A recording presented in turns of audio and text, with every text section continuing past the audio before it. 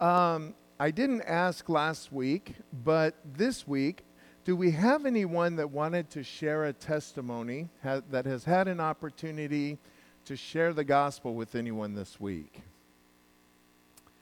Anyone? Okay, so still a challenge. Find an opportunity this week to share the love of Jesus with someone, whether it's a waiter or a waitress or someone in the grocery store. If nothing else, rear end someone in traffic and then share the gospel with them. Maybe don't do that, but certainly. If you would, please then stand for the reading of the word. And we are reading in Luke chapter 11.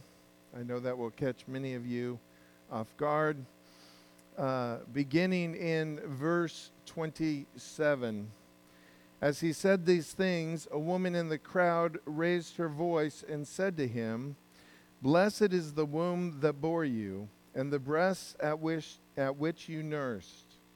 But he said, "Blessed rather are those who hear the word of God and keep it." When the crowds were increasing, he began to say, "This generation is an evil generation. It seeks for a sign, but no sign will be given to it except the sign of Jonah. For as Jonah became a sign to the people of Nineveh, so will the Son of Man be to this generation. The queen of the south will rise up at the judgment with the men of this generation and condemn them. For she came from the ends of the earth to hear the wisdom of Solomon, and behold, something greater than Solomon is here. The men of Nineveh will rise up at the judgment with this generation and condemn it. For they repented at the preaching of Jonah, and behold, something greater than Jonah is here. No one, after lighting a lamp, puts it in a cellar or under a basket, but on a stand, so that those who enter may see the light. Your eye is the lamp of your body. When your eye is healthy, your whole body is full of light. But when it is bad, your whole body is full of darkness. Therefore be careful, lest the light in you be darkness. If then your whole body is full of light, having no part in dark, it will be wholly bright, as when a lamp with its rays give you light."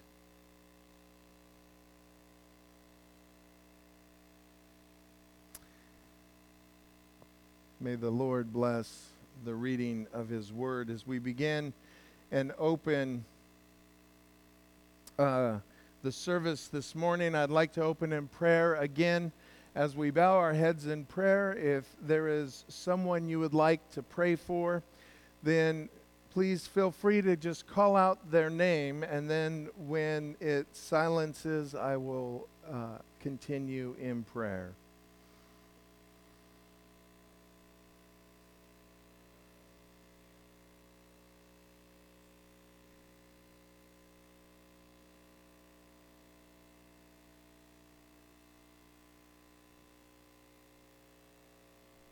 And Father, we come before you as your body, worshiping you and celebrating your greatness, your majesty, the creator of the universe and all that it holds. Omnipotent, omnipresent, ascetic. Father, we thank you that we worship a mighty God and that we are able to do that. Father, as we lift these names to you, we know that you are a God who cares for us, that you hear our prayers. And we believe fervently that there is great honor and great power in coming before you into your throne room and mentioning the name of someone else. Lord, we lift up each of those names and many others that are on our hearts. Lord, that you would love these people and care for them. Lord, that you will make yourself known to them. Father, we pray as we continue on during this service that your Spirit would dwell in the midst of your people. Lord, let your words fill my mouth. Let our hearts and our ears be opened. It is an honor to worship you in the giving and receiving, in the worship of song, in the giving of our tithes and our offering, in fellowship of the saints, and in the teaching and the reading of the word. In Jesus' name we pray. Amen. You all may be seated. There are many types of blessings that God bestows on us. Of course, there are these general blessings. Those things are common among all people. For instance, everyone is blessed by sunlight. Without it, plants would not grow, there would not be oxygen, the planet would be cold and lifeless. Of course, creation is blessed by rain. Not this part of creation, but other parts of creation have plenty of rain. And then there are unique blessings that are given to those who know Jesus Christ as their Lord and Savior. And of course, those are, for instance, the indwelling of the Holy Spirit and His work of redemption and sanctification. The peace that surpasses all understanding or worldly understanding. And we'll talk more about these as we move forward. In Luke 27, remember, if you will, last week we were talking about Jesus, and He had cast the demon out of the mute, and the mute began to speak, and the people wanted more, but some questioned whether or not He was casting them out in the power of Beelzebub. And while this conversation is taking place, it says in verse 27, as he said these things, a woman in the crowd raised her voice and said to him, blessed is the womb that bore you, and the breasts at which you nursed. And so, if you will, there was a conversation happening, and Jesus is teaching, and in the middle of His teaching, a woman raises her voice and begins to speak. Although we're not told that she's a prophet, we're not even told her name, she is giving a prophecy. And so in the Bible we have prophecies of weal and prophecies of woe. And generally when you have one, it is followed closely by another. This verse 11:27 is where the Catholic Church gets a large chunk of its Hail Mary from, and so it may sound familiar if you come from that background. And certainly Mary was blessed. Can you imagine having the honor to carry in your womb Jesus Christ, the God incarnate? And so we have this wonderful prophecy of, or oracle of will, where she says, you are blessed is the womb of the woman that carried you, and the breasts at which you nursed. But Jesus stops her, He interrupts her and says, but He said, blessed rather are those who hear the word of God and keep it. And so was Mary blessed? Certainly Mary was blessed because she had this great honor of carrying Jesus in her womb. But Jesus says, well, wait a minute. The people who are truly blessed are the ones that hear the word of God and keep it. So this draws this distinction. Of course, those who are blessed are those who hear. Now, there are people all over the world who don't hear the word of God, And some choose that do hear it, some choose not to follow it. They are still tremendously blessed because they live in God's creation. And Romans 1 tells us that God's creation speaks to his attributes, right? The creation itself testifies that there is a God. And we certainly don't have to go far. If we go to the Sequoias or any of the parks or just to the ocean and we see the testimony and are blessed by the handiwork of God. But he's talking about a unique blessing, those that hear the word of God, and then secondly, those who hear it and actually do it. Now, if you've had children, and certainly you, if you're here, you've been a child, we know that there's this oracle of will and this oracle of woe. So when my children were growing up, there was an oracle of will. If you do this, all will go well for you. But it was followed by an oracle of woe. If you don't do this, it's not going to go so well for you. Right? Any of you ever get those two oracles? By the way, will is not W-I-L-L or W-H-E-E-L. It's W-E-A-L, oracle of will and oracle of woe. So first, true followers of Christ not only hear the word, they also keep it. So I often hear, as do you, people who say, well, of course I'm a Christian. Or I'm a Christian, I go to church every Sunday. And we have all known people who were at church every time the doors were open. And yet somehow things don't match up. I don't know if many of you remember several years ago now there was a guy, he was a serial killer in the Kansas City area or in Wichita and I think more in Kansas. And he was known as the BTK killer, bind, torture, and kill. And when they arrested him, he was the president of the congregation of the church that he was in. I think it was a Lutheran church. You know, he was married, he had children. Everything on the outside appeared intact. And he was a regular attender. He regularly heard the word of God. And yet, he not only murdered people, but he mocked law enforcement. He was no respecter of life. So he would fall in this.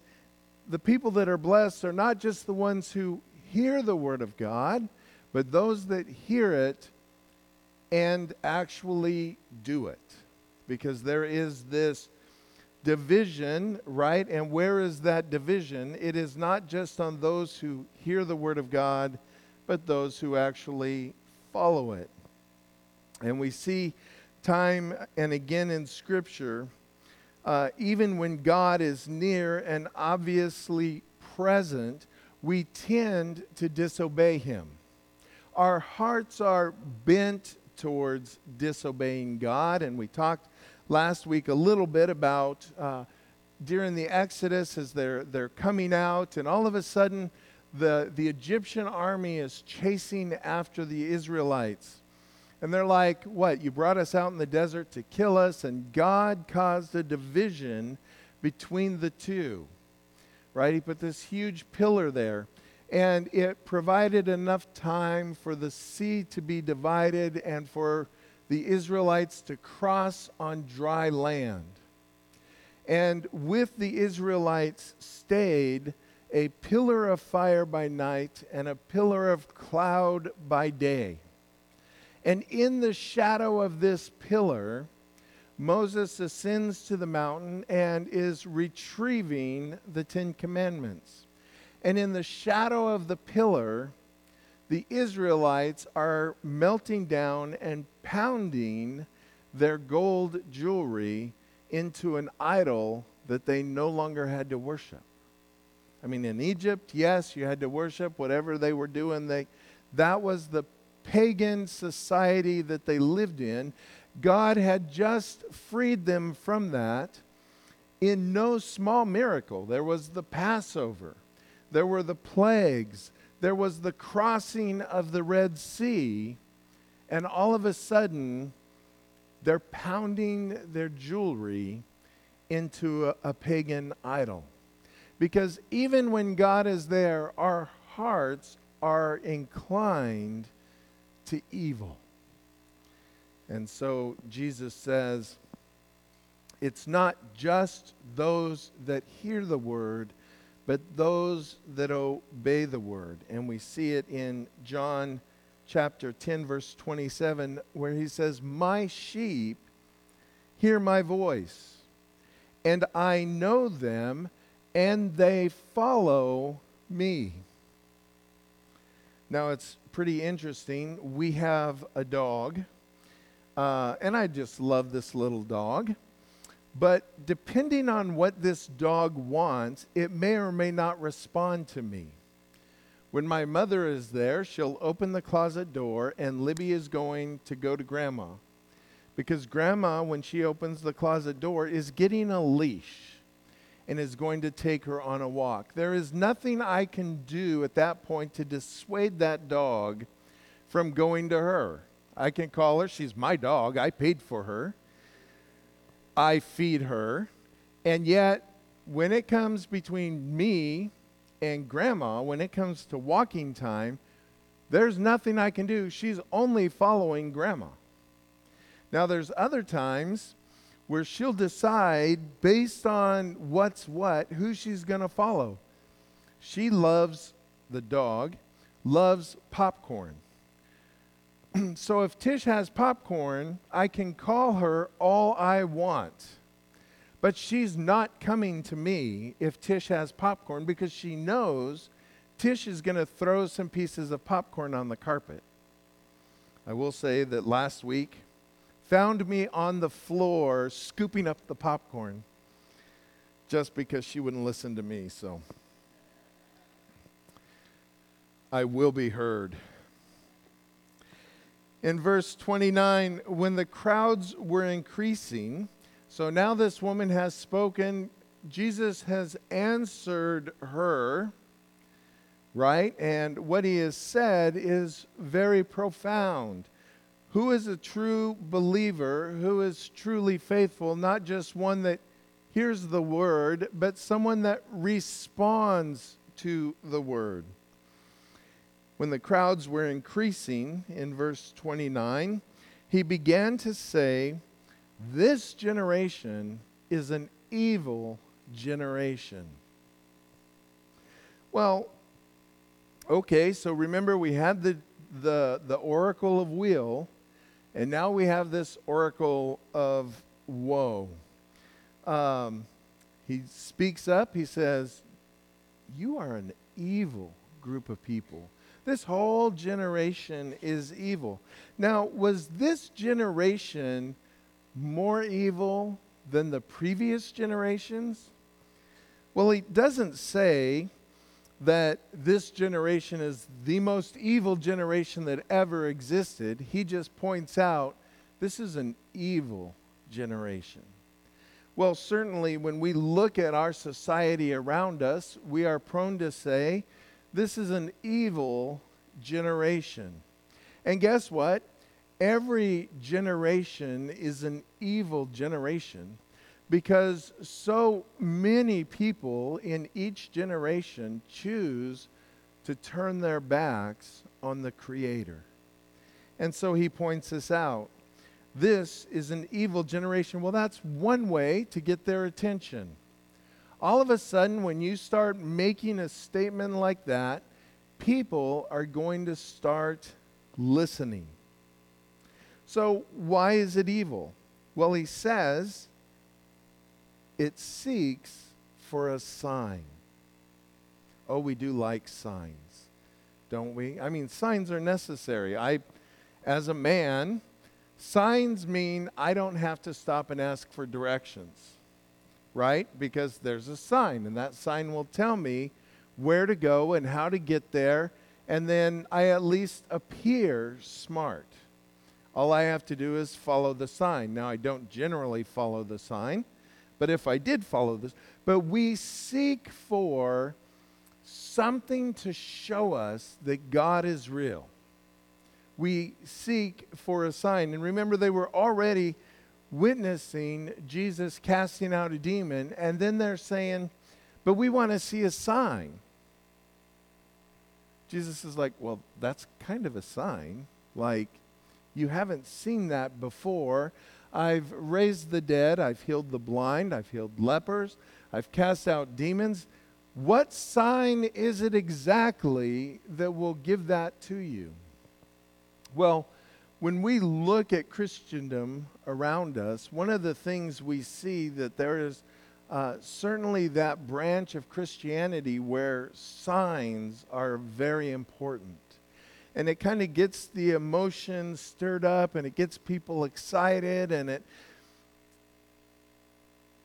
but when we go back to the foundation, Jesus said, no, blessed are the people who hear the word of God and do it. And he counters that with, but there are some in this evil generation that that's not enough. See, it's not enough that this is the word of God. So people will come to me oftentimes and they'll say, well, Pastor, can you tell me? And I'll say, well, let me look in my Bible. And really what they want is a fix that isn't in here. Because really, when it comes down to it, we know what the Word of God says. I mean, it is built in us. We have this understanding of God that is written in our heart. We know what is right, and we know what is wrong. We don't really even have to look in there. God has etched it into our hearts. Now, we are supposed to look in here because this book arguably is the most important thing that you have in your house. Right? This is the Word of God. In fact, I probably have 20 of these extremely valuable documents in my home in multiple languages. I know we've got one in Japanese, a couple in Spanish. We've got at least one, I think, in German. And then we've got NIV, ESV, NASB, King James, New Living Translation, the Amplified Bible, you name it. We've got the Word of God in any way possible. But we know the Word of God only if we open it. And so he says, but you're an evil generation because you don't want to read, you don't want to listen, you want the Cliff Notes. You want to see the power of God without the accountability of following God. Right? We all want the results. And I got to tell you, I'm preaching to myself. Yesterday I'm in this class. It's 105 degrees in here. We're doing burpees. We're doing the crab things. We're doing ab work. And I'm like sweating all over. I just want like the perfect body. I don't really want to spend hours and hours and hours every week sweating. My laundry bill is going through the roof. I just want the body I should have. I deserve it, right? And in our generation, when we look at the diet industry, it's billions and billions and billions of dollars. But here's the only diet that works. Eat less, move more. Right? I mean, we all know how to lose weight. You say, oh, well, there's insulin resistance and insulin dependence and insulin this and that. And here's the thing. When I don't eat sugar, as if that's ever happened. I should say, if I don't eat sugar, I'm absolutely certain that when I'm not eating sugar, when I'm following what I'm supposed to follow, I lose weight and I get in better shape. But I do love my chocolate and my ice cream and really anything that has a wrapper on it and is in bright colors, almost I will eat that. Right? Very few things, unless you put raisins in it. Why ever put raisins in candy? Anyway, moving forward, we don't want to do the work. And we really don't have to. Really what we need to do is just read. He's provided his word. He said, here it is. Here's your plan. You go online and say, I really want to lose weight. And then you fill out the little form and they say, hey, I'll send you a diet plan if you send me $100. So you send $100 and it says, eat less. Now, it might take 12 pages to say that, but that's what they're saying, right? We know what to do to lose weight. It's the same thing. We have the plan. We just have to read the plan. And when we're missing it, God has etched it into our heart. But what we really like is we really just want to have the beach body without the gym workout. That's what we want. He says, yeah, keep asking for that. It's evil because it seeks for a sign. So why is it so bad? He's claiming to be the Messiah. Proof is in the pudding, as they say. Of course, pudding and chocolate pudding, and then you put whipped. Well, this generation had access. The generation that Jesus is speaking to had access to the Old Testament. So they already knew, had they read it, they already knew or should have known or could have known who Jesus was. After all, remember Jesus is born, and probably around 2 years after his birth, these guys stroll up on camels.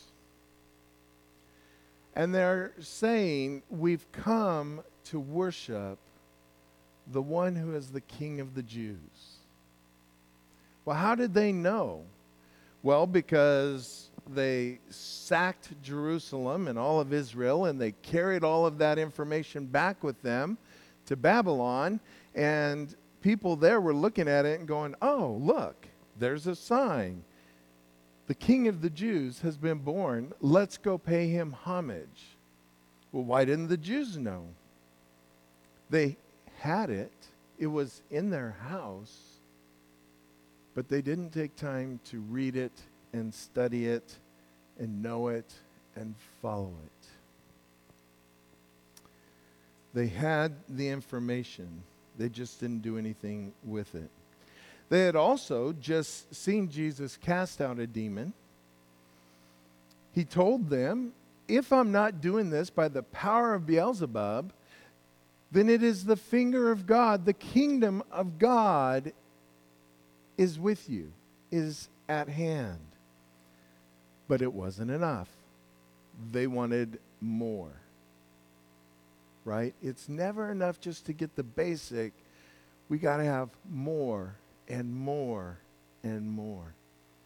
And he says in verse 29, but no sign will be given to it except the sign of Jonah. So the Jews have at least the ability to recognize who Jonah is. But what does he mean by the sign of Jonah? Well, there we have to go into Matthew. And so in Matthew 12, verse 39, it says this, an evil and adulterous generation seeks for a sign, but no sign will be given to it except the sign of the prophet Jonah. For just as Jonah was 3 days and 3 nights in the belly of the great fish, so will the Son of Man be 3 days and 3 nights in the heart of the earth. Right? There's this foreshadow of what is to come. And so Jesus expounds on that, in Matthew records it. But it's human nature to never be satisfied. There's always something, like I need pleasure, I need something else, I need more sleep. So always I'm like, when it's late at night, if I could just stay up a little bit longer, and then when I finally get to sleep, it's like, if I could just sleep a little bit longer, depending on what dinner is, if there was just a little bit more of this, or if it had a little bit of this, we're always thinking it could just be a tad bit better. We can't just be satisfied. We always want more. More money, more food, be better fit, more room, more stuff, more evidence. In almost any category, we lose the ability to be fully satisfied. So Jesus draws this line in the sand. There is one sign, and that's going to be it. You're only getting this one sign. There's only one that matters. So in Acts 17:30, it says this: the times of ignorance God overlooked, but now he commands all people everywhere to repent, because he has fixed a day on which he will judge the world in righteousness by a man whom he has appointed.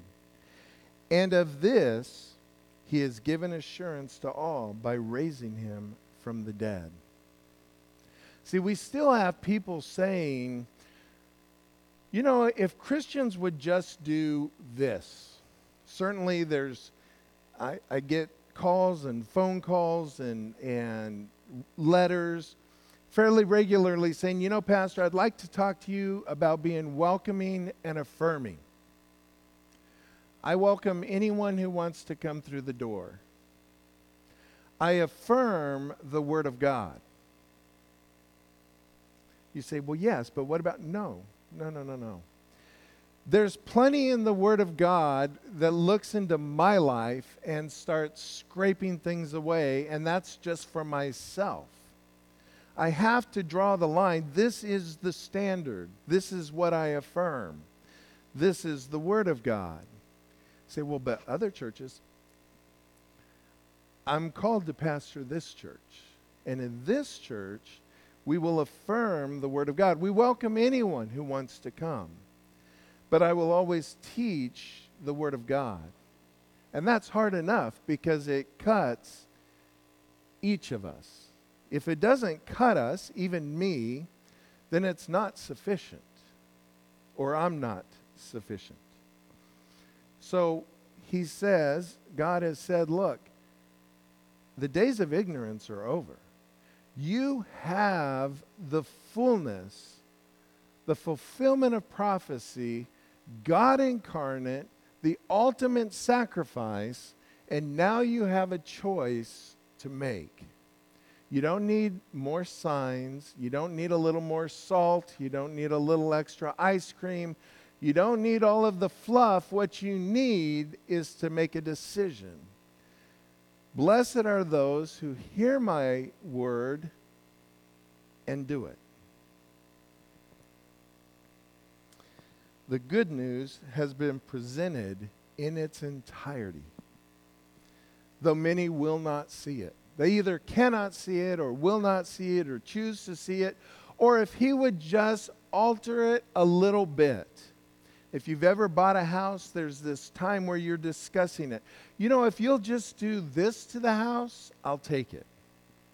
Or if you just lower your price a little bit. Or if it had a new roof. This isn't the opportunity to have those discussions. God says, well, here is the fulfillment. Here is the package. You get a choice. You get to take the package, right? This is the Model T Ford. You can have it in any color you want it, as long as it's black.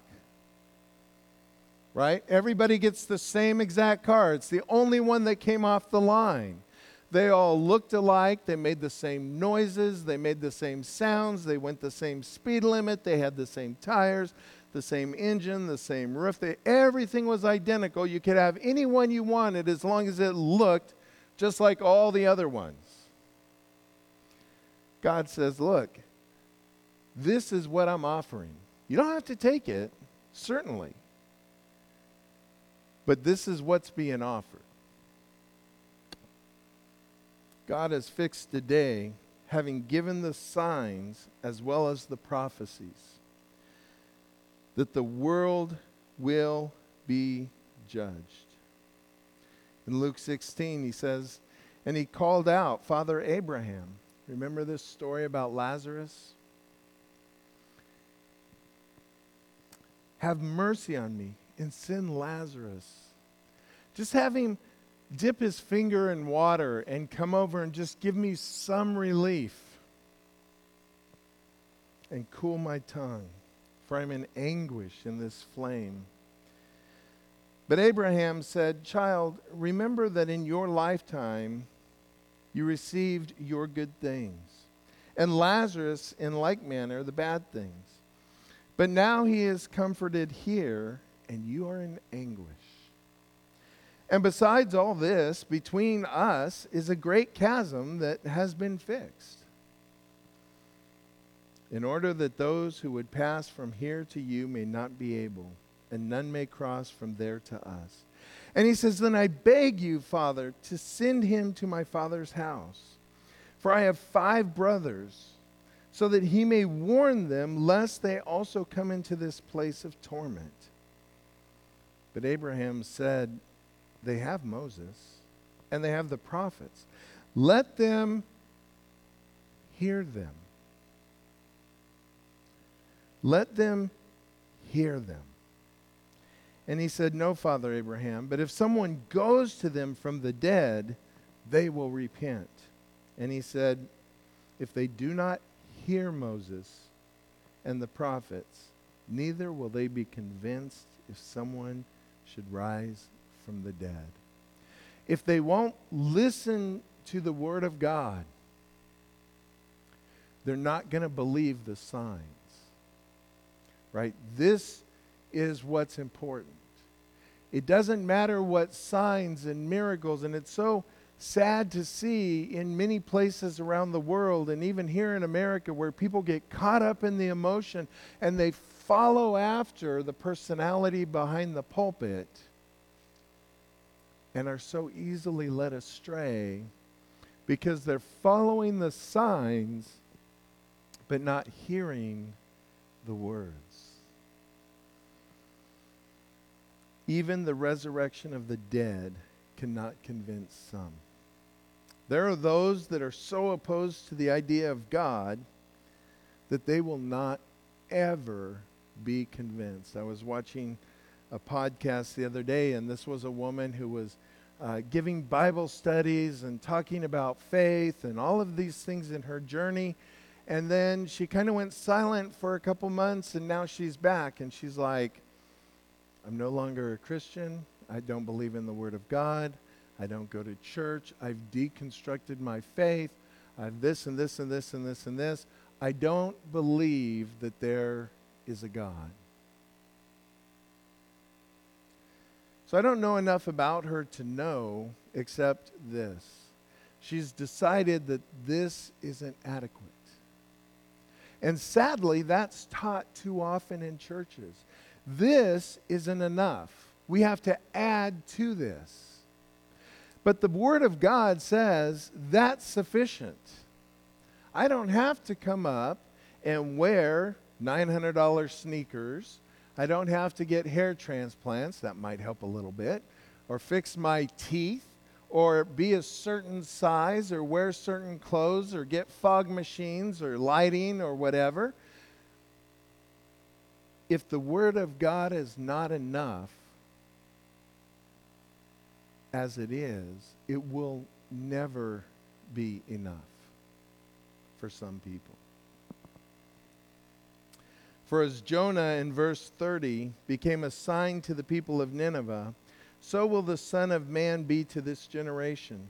The queen of the south will rise up at the judgment with the men of this generation and condemn them, for she came from the ends of the earth to hear the wisdom of Solomon.